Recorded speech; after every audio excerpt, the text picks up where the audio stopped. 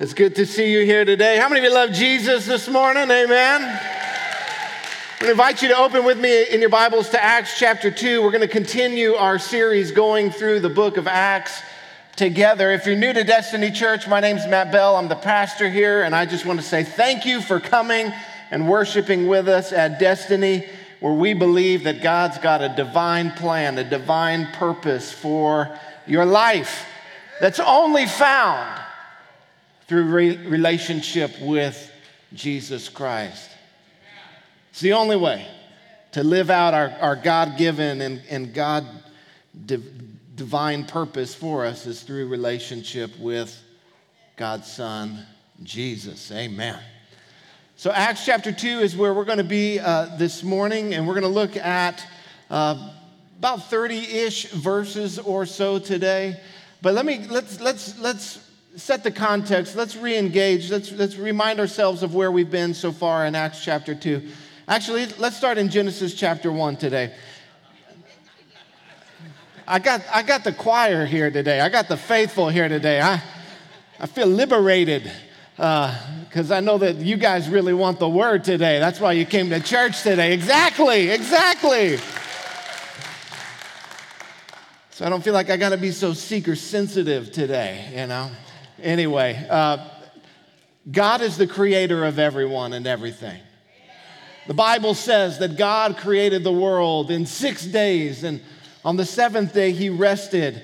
God created humanity in his image and designed us to live in relationship with him. You were designed to know God, to have close and intimate fellowship with your God, the creator God. But humanity chose not to follow God or to live in relationship with God, but rather to rebel against God and to break God's law and break God's commandment, and instead chose to live in bondage to Satan. And when that happened, everything that God made that was very good went very bad.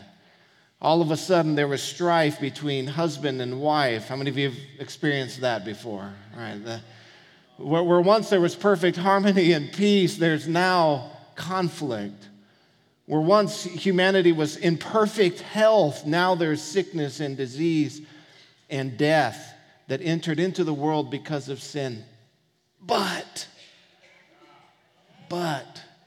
God so loved the world that he sent his only son, Jesus, to die on a cross, to bear our sins, to raise again to new life. Amen. So that whoever would believe in him could be set free from the kingdom of darkness and the kingdom of death and receive his eternal life. Amen. Hallelujah. Yeah, okay, great. And so Jesus lived, he died, he rose again. He had a group of followers, about 120 or so, that remained faithful to him through that whole time. And he told his followers to wait in Jerusalem for the Holy Spirit to be poured out upon them. He commanded his followers to be witnesses for him, to be witnesses of the resurrection, to go and to tell the world about the new life that we can have in Christ. And so he ascended to the right hand of the Father. He's now there seated on a throne. Jesus, the Bible tells us, is ruling and reigning today.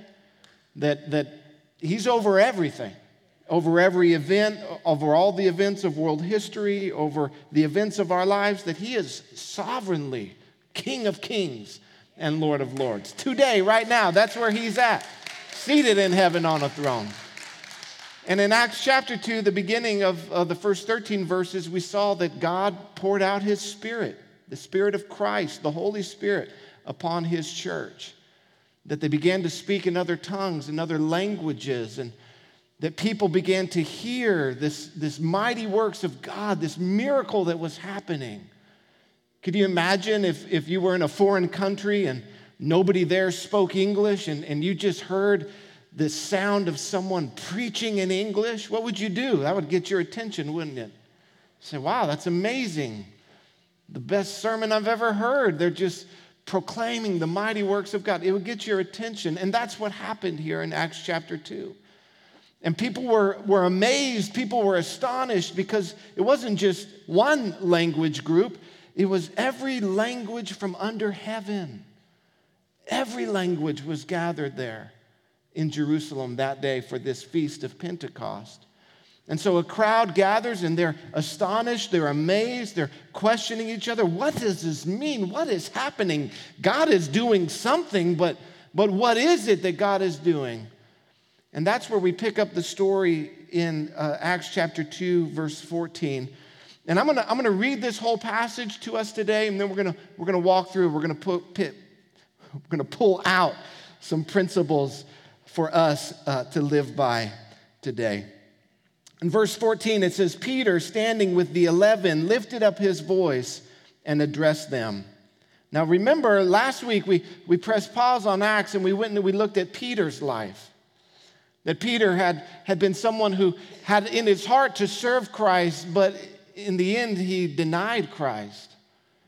He was embarrassed, he was ashamed, he was broken, but Jesus came and reached out to Peter and ministered to Peter and brought healing to Peter's life and actually told Peter, here's what I want you to do. I want you to feed my sheep.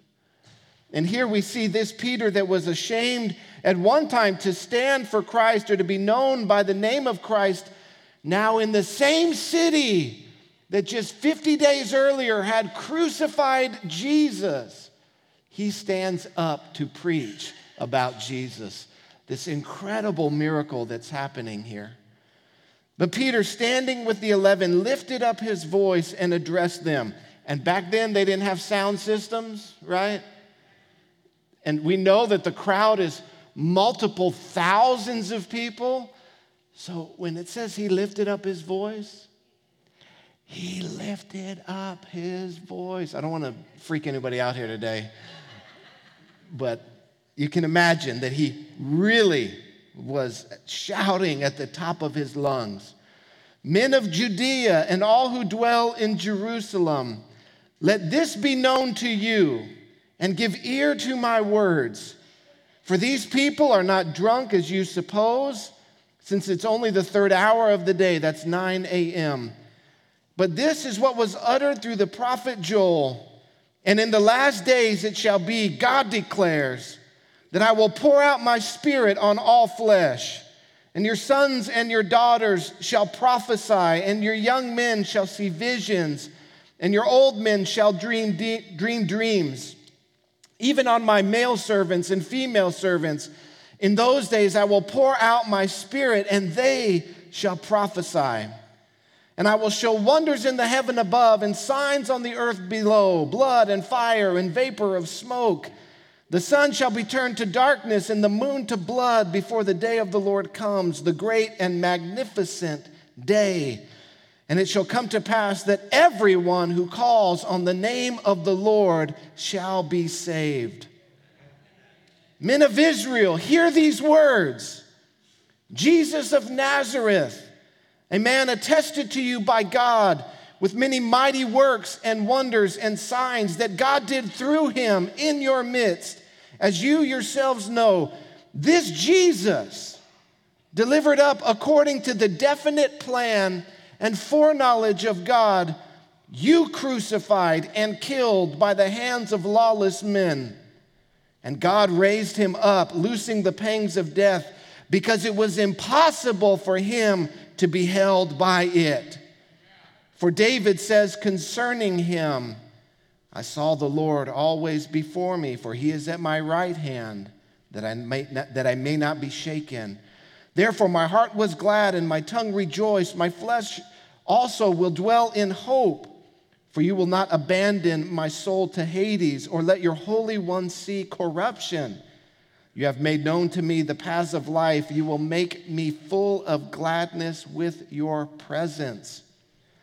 Brothers, I may say to you with confidence about the patriarch David, that he both died and was buried, and his tomb is with us to this day. Being therefore a prophet, and knowing that God had sworn with an oath to him that he would set one of his descendants on his throne, He foresaw and spoke about the resurrection of Christ, that he was not abandoned to Hades, nor did his flesh see corruption. This Jesus God raised up, and of that we are all witnesses.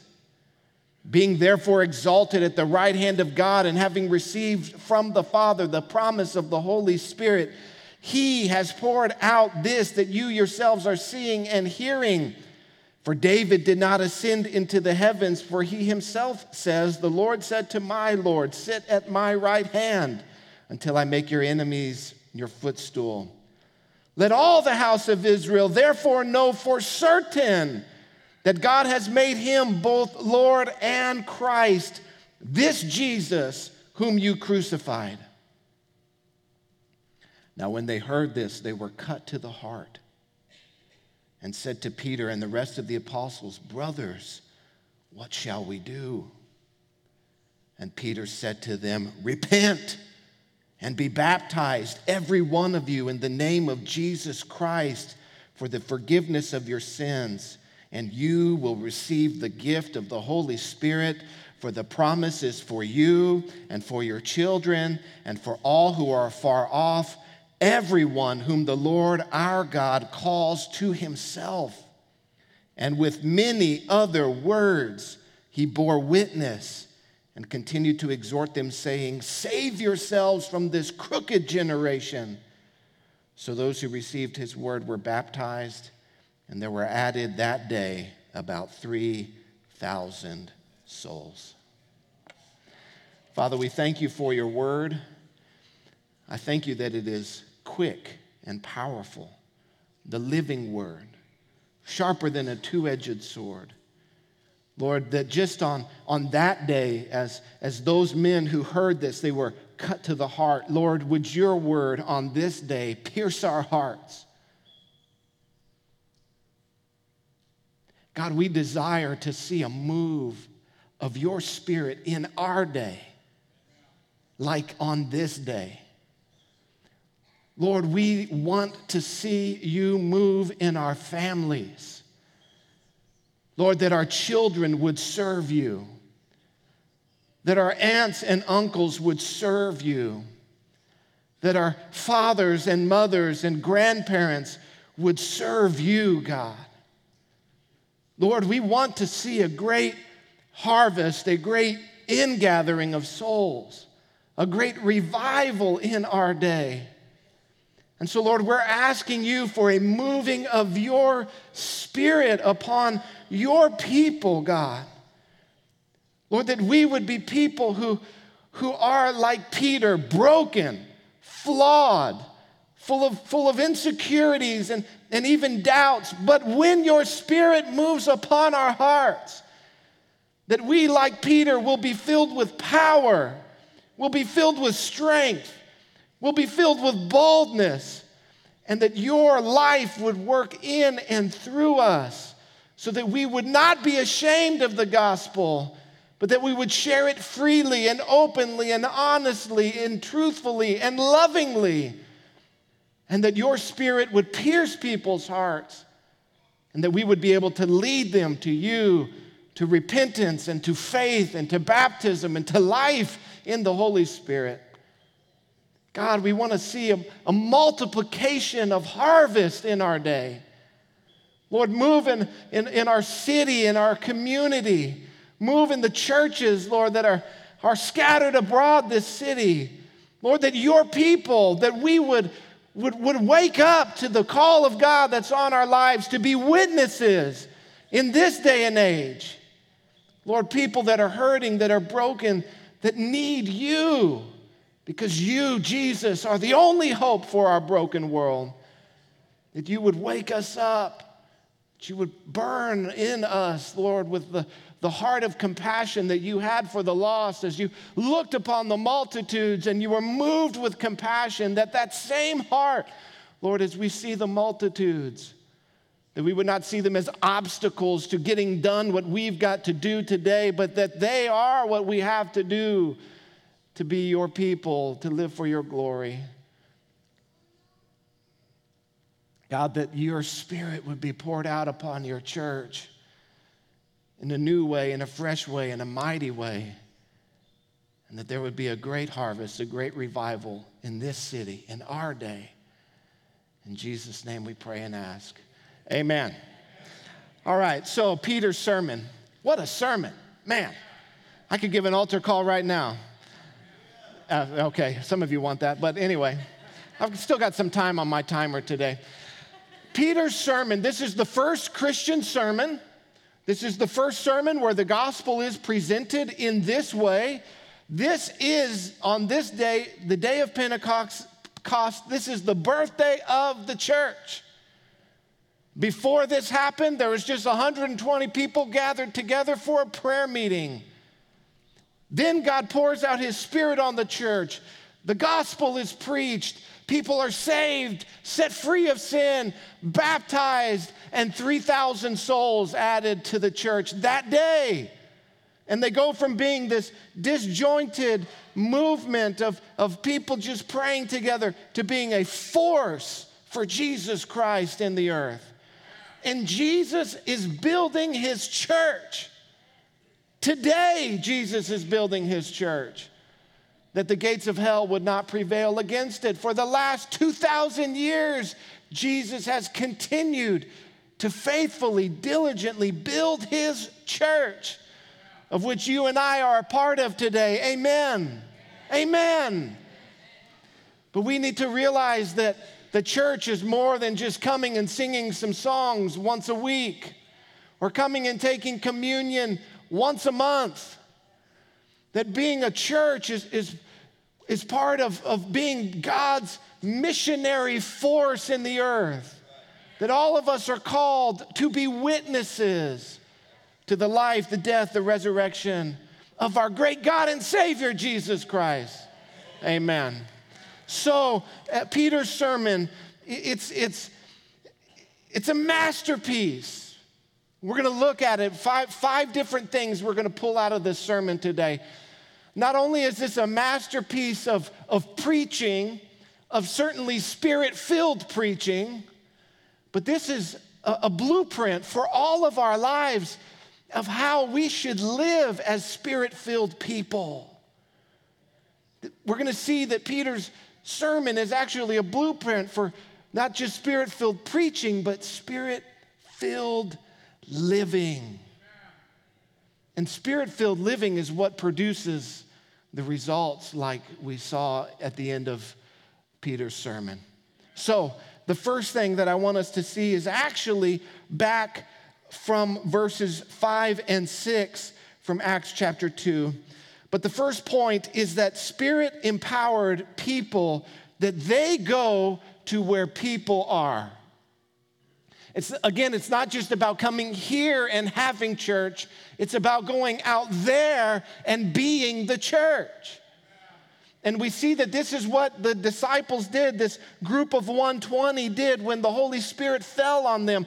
We know they were gathered for a prayer meeting in an upper room. They were in a secluded area. They were walled off from the community.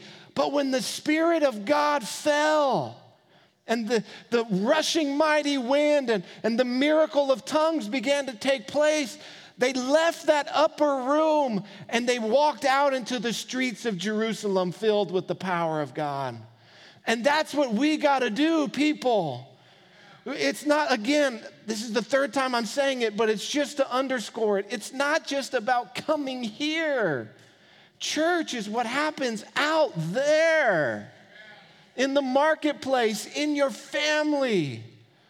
And what would it be like if we lived our lives with the expectation every day that I'm getting up today, not just to go to work, not just to go to school, not just to go to HEB, not just to go to Starbucks, but I'm going out today to be a witness for Jesus Christ. And I'm going out today full of the Spirit of God.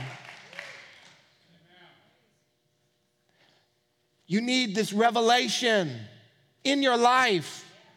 You need this revelation in your life because there is so much work to be done for the kingdom of God.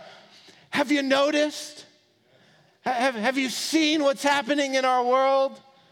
Have you seen the brokenness and the sin and the marriages that are falling apart and the families that are being destroyed by the devil? Our world needs the church more than ever. Our world needs the people of God to arise in the power of the Spirit of God and take to them the truth and the life and the Word of God. And listen, I'm doing my best, all right? But it's not just about one guy on a stage, right? It's about the body of Christ. It's about every single believer accomplishing the plan and the purpose of God for your life. Now, I'm not trying to downplay church attendance at all. I'm glad that you're here today. We need this. Amen. We need each other. The Bible says, don't forsake the assembly of yourselves together. And so I know, again, I'm preaching to the choir today. I'm not trying to downplay that, but what I am trying to do is elevate what's happening out there and to give you a vision that we need to go where the people are. It doesn't do anybody any good if we have the Holy Ghost and fire coming down from heaven and rushing mighty wind and tongues and gifts of the Spirit. It does nobody any good if it stops here and doesn't make it to the parking lot and doesn't make it to Mamacita's and doesn't make it to USAA. It doesn't do anybody any good if it stays in here. Listen, when Jesus died on the cross, there was this place in the temple called the Holy of Holies, and there was a curtain that separated the Holy of Holies from the rest of humanity. But when Jesus died on the cross, that curtain was torn, not from the bottom to the top, but from the top to the bottom, because God said that my Spirit is now going to fill the whole earth. It's not just about coming to the Holy of Holies, just coming and meeting behind closed doors. It's about going out with the power of the Holy Spirit to make a difference in our world, and God has called you to do it. Amen. All right, I've got 5 points today. Listen, it's interesting. The people that are hear what's happening, some of them are curious about it and have a question. What does this mean?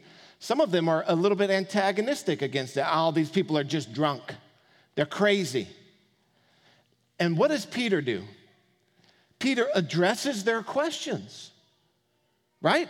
He starts with where they're at. He says, listen, God is working, God is moving. And then he moves them from where they're at. These people are drunk, they think they're drunk. And then he moves them from there to the Word of God. And he says, let me tell you about how the Word of God impacts this situation right here. And so this is a great example for us that we start where people are. We start where they're at in their walk of faith, in their walk with the Lord, in their understanding of Scripture. But then we need to move them very quickly to what the Bible says and what Jesus says. And so that's the point, too, that Spirit-empowered people are biblical, that they care about the Word of God. And so Peter says, these men are not drunk as you suppose. He starts with where they are. But what's happening here is to fulfill what has been spoken by the prophet Joel, and he quotes the Bible. He quotes the Bible. I want you to know that the Word of God has power, that there is power in the Word of God. He takes them from where they're at and he takes them to the Scriptures. He quotes David 2 or 3 times from the Psalms. Peter's message, his sermon, is so full of the Bible. It's so full of Scripture. And here's what we need to see, that we as God's people, we care deeply about God's Word. Spirit-empowered, Spirit-filled people care deeply about the Word of God, deeply about the Scriptures. He answers their question, but he answers it by saying, not, I've got some neat ideas, I've got some nifty thoughts. He says, this is Peter's 3 tips on how to live a successful life. He says, let me tell you what God has said. Let me tell you about what the Bible says. And we need to learn how to do that with people, because God's word has power. God's word has power. And so Satan is always trying to attack God's word. He's trying to undermine God's word. He's trying to discredit God's word. He's trying to shake your confidence in God's word. In fact, in Genesis chapter 3, when Satan comes disguised as the serpent, the very first words out of his mouth are, has God said? Did God really say this? So the whole work of Satan is trying to undermine and to erode your love for and your confidence in the Word of God. But Spirit-filled, Spirit-empowered people, they know that man doesn't live by bread alone, but by every word that proceeds out of the mouth of the Father. That faith comes by hearing, and hearing by the Word of God. That for people to turn from sin and to trust in Jesus in faith, that the Word of God has to be shared and has to be opened. And so Peter starts with where they're at, but he takes them quickly to the Scriptures and quickly to the Word of God. And notice here, Peter's preaching without notes, right? He doesn't have a lectern set up. He doesn't have a PowerPoint. He doesn't have an iPad with 15 pages of notes. Peter stands up and he says, let me tell you what the Bible says. How does he do that? Well, he had it in his heart. I've hidden your word in my heart that I might not sin against you. Your word is a lamp unto my feet, a light unto my path. That Peter was someone who was prepared. He had studied God's word. And we need to know, Christian, you need to know that this is your life. God's word is the only foundation for your life. Jesus said, what did he say? He who hears my words and does them is like a wise man who built his house on a rock. The storm came, the wind came, but his house stood firm. Jesus says, he who hears my words and does not do them is like the foolish man who built his house on the sand. When the winds came and the storms came, his house fell, and great was the fall of it. Listen, the only solid rock we have to build our lives on as God's people is God's word. And if you will do that, I promise you, I guarantee you, I 150,000 bazillion% declare to you today that if you will build your life on God's word, when the storms come, when the trials come, when the tests come, when the enemy comes at you, your life will stand. But if you build your life on anything else, your career, your finances, your wonderful personality, your dashing good looks, when life hits you, and it will hit you, it's all going to come crumbling down. It's God's word. Look, God only wrote one book. We got to study it. We got to read it. We got to immerse ourselves in it. We got to proclaim it. We got to love it. He only wrote one book. It's not that complicated. It's in here. What you need is in here. It's not out there. It's certainly not in here, let me tell you. You need God's word. This was the greatest moment in Peter's life, and he was ready. He was ready. Are you ready to share God's word with people? Are you ready? Are you full of the Word? Are you full of the Bible? Or are you full of something else?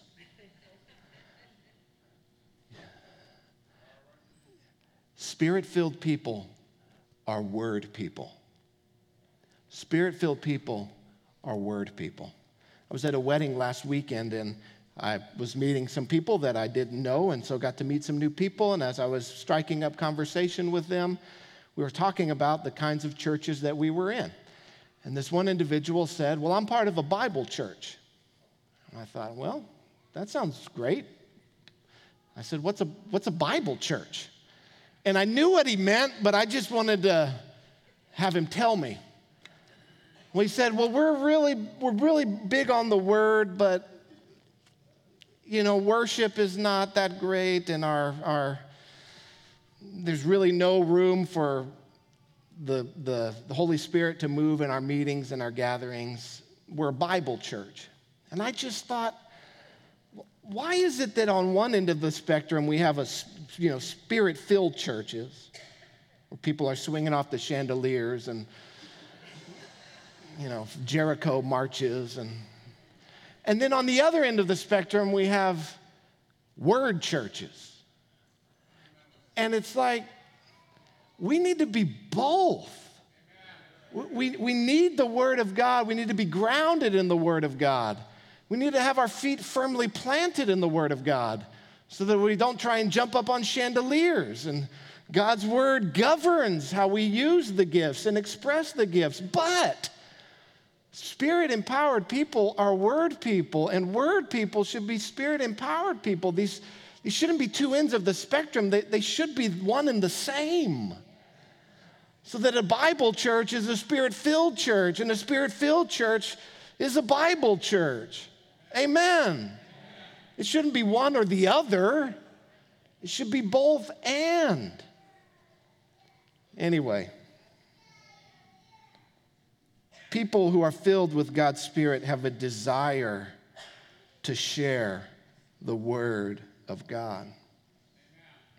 Point number 3, Spirit-empowered people share the gospel. Share the gospel. And when I first wrote this point, I didn't have this. I had that Spirit-empowered people tell people about Jesus. That's what I had here when I first wrote my draft for this sermon. But it's not enough to tell somebody Jesus loves you and has a plan for your life. While that is certainly true, it's not enough. While it is certainly true that Jesus loves you and has a plan for your life, that will not produce salvation in someone's heart. That the gospel, which is the power of God unto salvation, is more than simply Jesus loves you and has a plan for your life. And so Peter, he shares the whole gospel. And I want to read again these verses for us from Acts 2 that Peter says, "Men of Israel, hear these words. Jesus of Nazareth, a man attested to you by God with mighty works and wonders and signs God did through him in your midst. As you yourselves know, this Jesus, delivered up according to the definite plan and foreknowledge of God, you crucified and killed by the hands of lawless men. But God raised him up, loosing the pangs of death, because it was impossible for him to be held by it." Listen, not only do we need to tell people about Jesus, but we need to share the gospel with them. And the gospel message, the good news, it always contains in it the bad news. For the good news to be good, people must understand where they stand before God without Christ. And the Bible is so abundantly clear that without Christ, all of humanity stands before God condemned in sin, awaiting sure and certain judgment. People need to be aware of their need for Christ. Their need for Christ is not simply to help them have a better marriage, although Jesus can certainly do that. Their need is to be forgiven and set free of sin and the power of Satan, and to have their sins washed away so that they can stand before God justified. Their need is not simply to get their life on track and to find purpose and meaning, although certainly Jesus will do this. That your greatest need is to have your sins forgiven, to be born again, to be filled with God's Spirit, to be in a right relationship with God through His Son Jesus. And for people to be born again, the gospel must be shared. This is God's goodness. This is man's brokenness and man's breaking of God's law. This is God's love that pursues broken humanity in the person of His Son. This is the sinless life, the atoning death, the resurrection, and the soon and imminent return of Christ. This is the gospel that we must share and preach and proclaim boldly. Paul says, I'm not ashamed of the gospel of Jesus, because it is the only power of God unto salvation. Listen, if you want to see salvation come to your family and to your loved ones, it will come through sharing the gospel. It will come through sharing the gospel. We cannot water it down. We cannot water it down.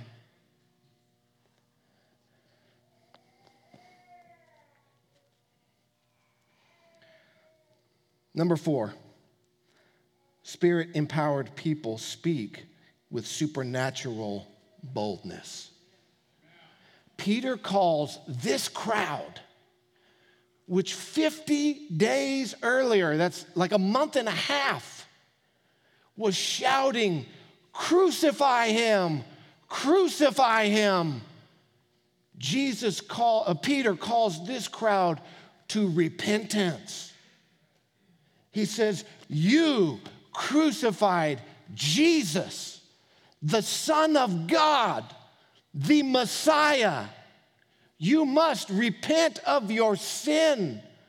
You who have been against Christ, you must turn and receive and embrace Christ. What boldness! Peter doesn't know if they're going to get the pitchforks out and torches and crucify him in this moment. But he doesn't care, because he's filled with the Spirit of God. And to live is Christ, and to die is gain. To be absent from the body is to be present with the Lord. He knows that the worst thing that anybody can do to a child of God is punch their ticket to heaven. The most wonderful and glorious place you could ever imagine. That's the worst thing that anybody could do to you, is usher you into the presence of God. And with this understanding and with our feet firmly planted on the truth of this fact, filled with the Spirit of God, we proclaim the gospel with boldness. Calling men, calling women, calling children to repent of sin and to trust in Jesus Christ, who is their only hope. There is no other hope for the world but Jesus Christ. Supernatural boldness. 2 Timothy 1:7 says, "For God has not given us a spirit of fear, but as Jeff said, a spirit of power and love and sound mind." The Holy Spirit is the power of God in our lives. Fills us with supernatural boldness. Not a spirit of fear. Not a spirit of the sky is falling. Not a spirit of doom and gloom. A spirit that knows, as Peter explained so beautifully and eloquently, the divine plan and foreknowledge of God. That there's God who's ruling and reigning on the throne. I don't have to live in fear. I'm one of His children. He's gonna take care of me. He's gonna make sure that that everything works out the way it's supposed to work out. And in the end, I'm going to be with him for all eternity. Whatever process that takes me there, I'm just glad he's going to get me there. Whatever doorway through which I have to enter heaven, it's not of any consequence whatsoever. Does not matter. The only important thing that matters is that while we're here, we run our race. While we're here, we put our shoulder to the plow. I know that doesn't mean anything for anybody here, but it's in the Bible. That we work hard, that we labor for Christ and for his kingdom, and not get distracted with so many inconsequential and trivial things. Finally, number 5, Spirit-empowered people impact eternity. It says on that day there was added to the church about 3,000 souls. Wow. Wow. I know we read this story and we see what Peter did, and we're kind of in awe of this moment. We're in awe of this sermon. We're in awe of this revival. But don't forget who Peter was. He's not some sort of alien from outer space who, has superpowers. He is a flawed, broken person with his own issues like you and me. But he's full of the Word of God. He's full of faith, and he's full of the power of the Holy Spirit. And he steps forward in boldness. And I want to tell you that if you will live a life that does these 4 things, going to where people are, caring about people, loving people, not just having church, but out there being the church. If you will be people who are full of the Word, ready to share the Word. If you're someone who is committed to proclaiming the gospel and to speaking it boldly, you will impact eternity. You will have an impact on eternity. If we're going to have an impact on eternity, we have to be committed to the first 4 things. There's just no other way around it. There's no shortcuts. But if we will make this the aim and the goal of our lives, let me tell you something. They're going to write stories about what happens here at Destiny Church in San Antonio, Texas. That there would be such a radical, sweeping move of God that would sweep across this city if God's people would get on fire for God, get on fire for his word, passionately filled with his Spirit.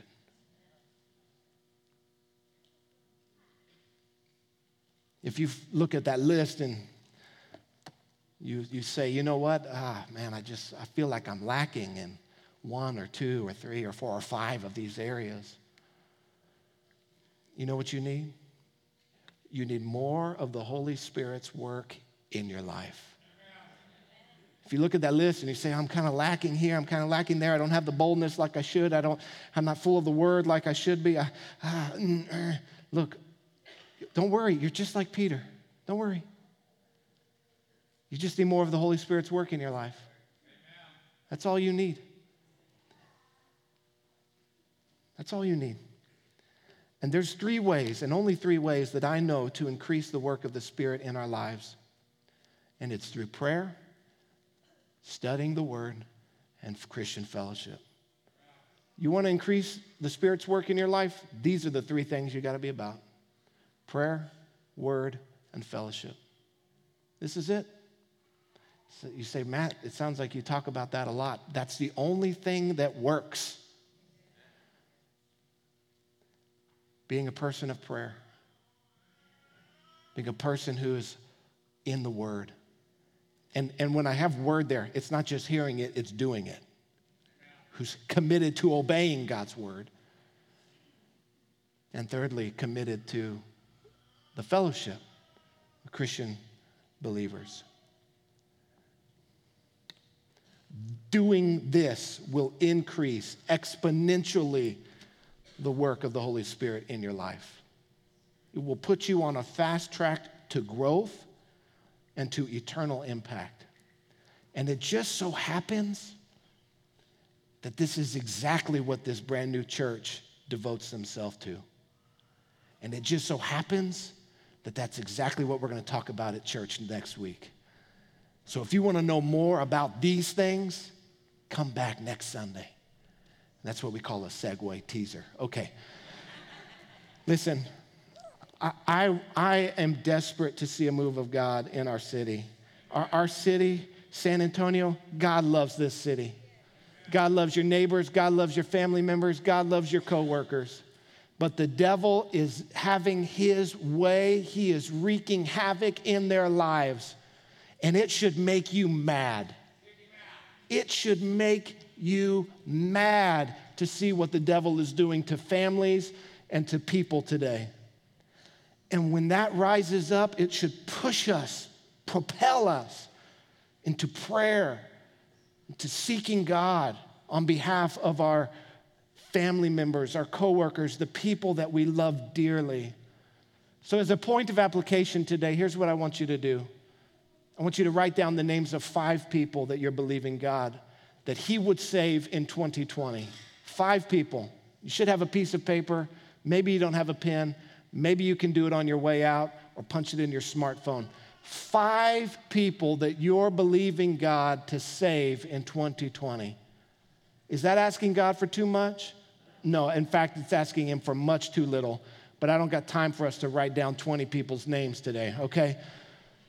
If you will write down these 5 names, and if you will daily take these people before God in prayer, asking him, interceding for them, I guarantee you God's going to work in their life.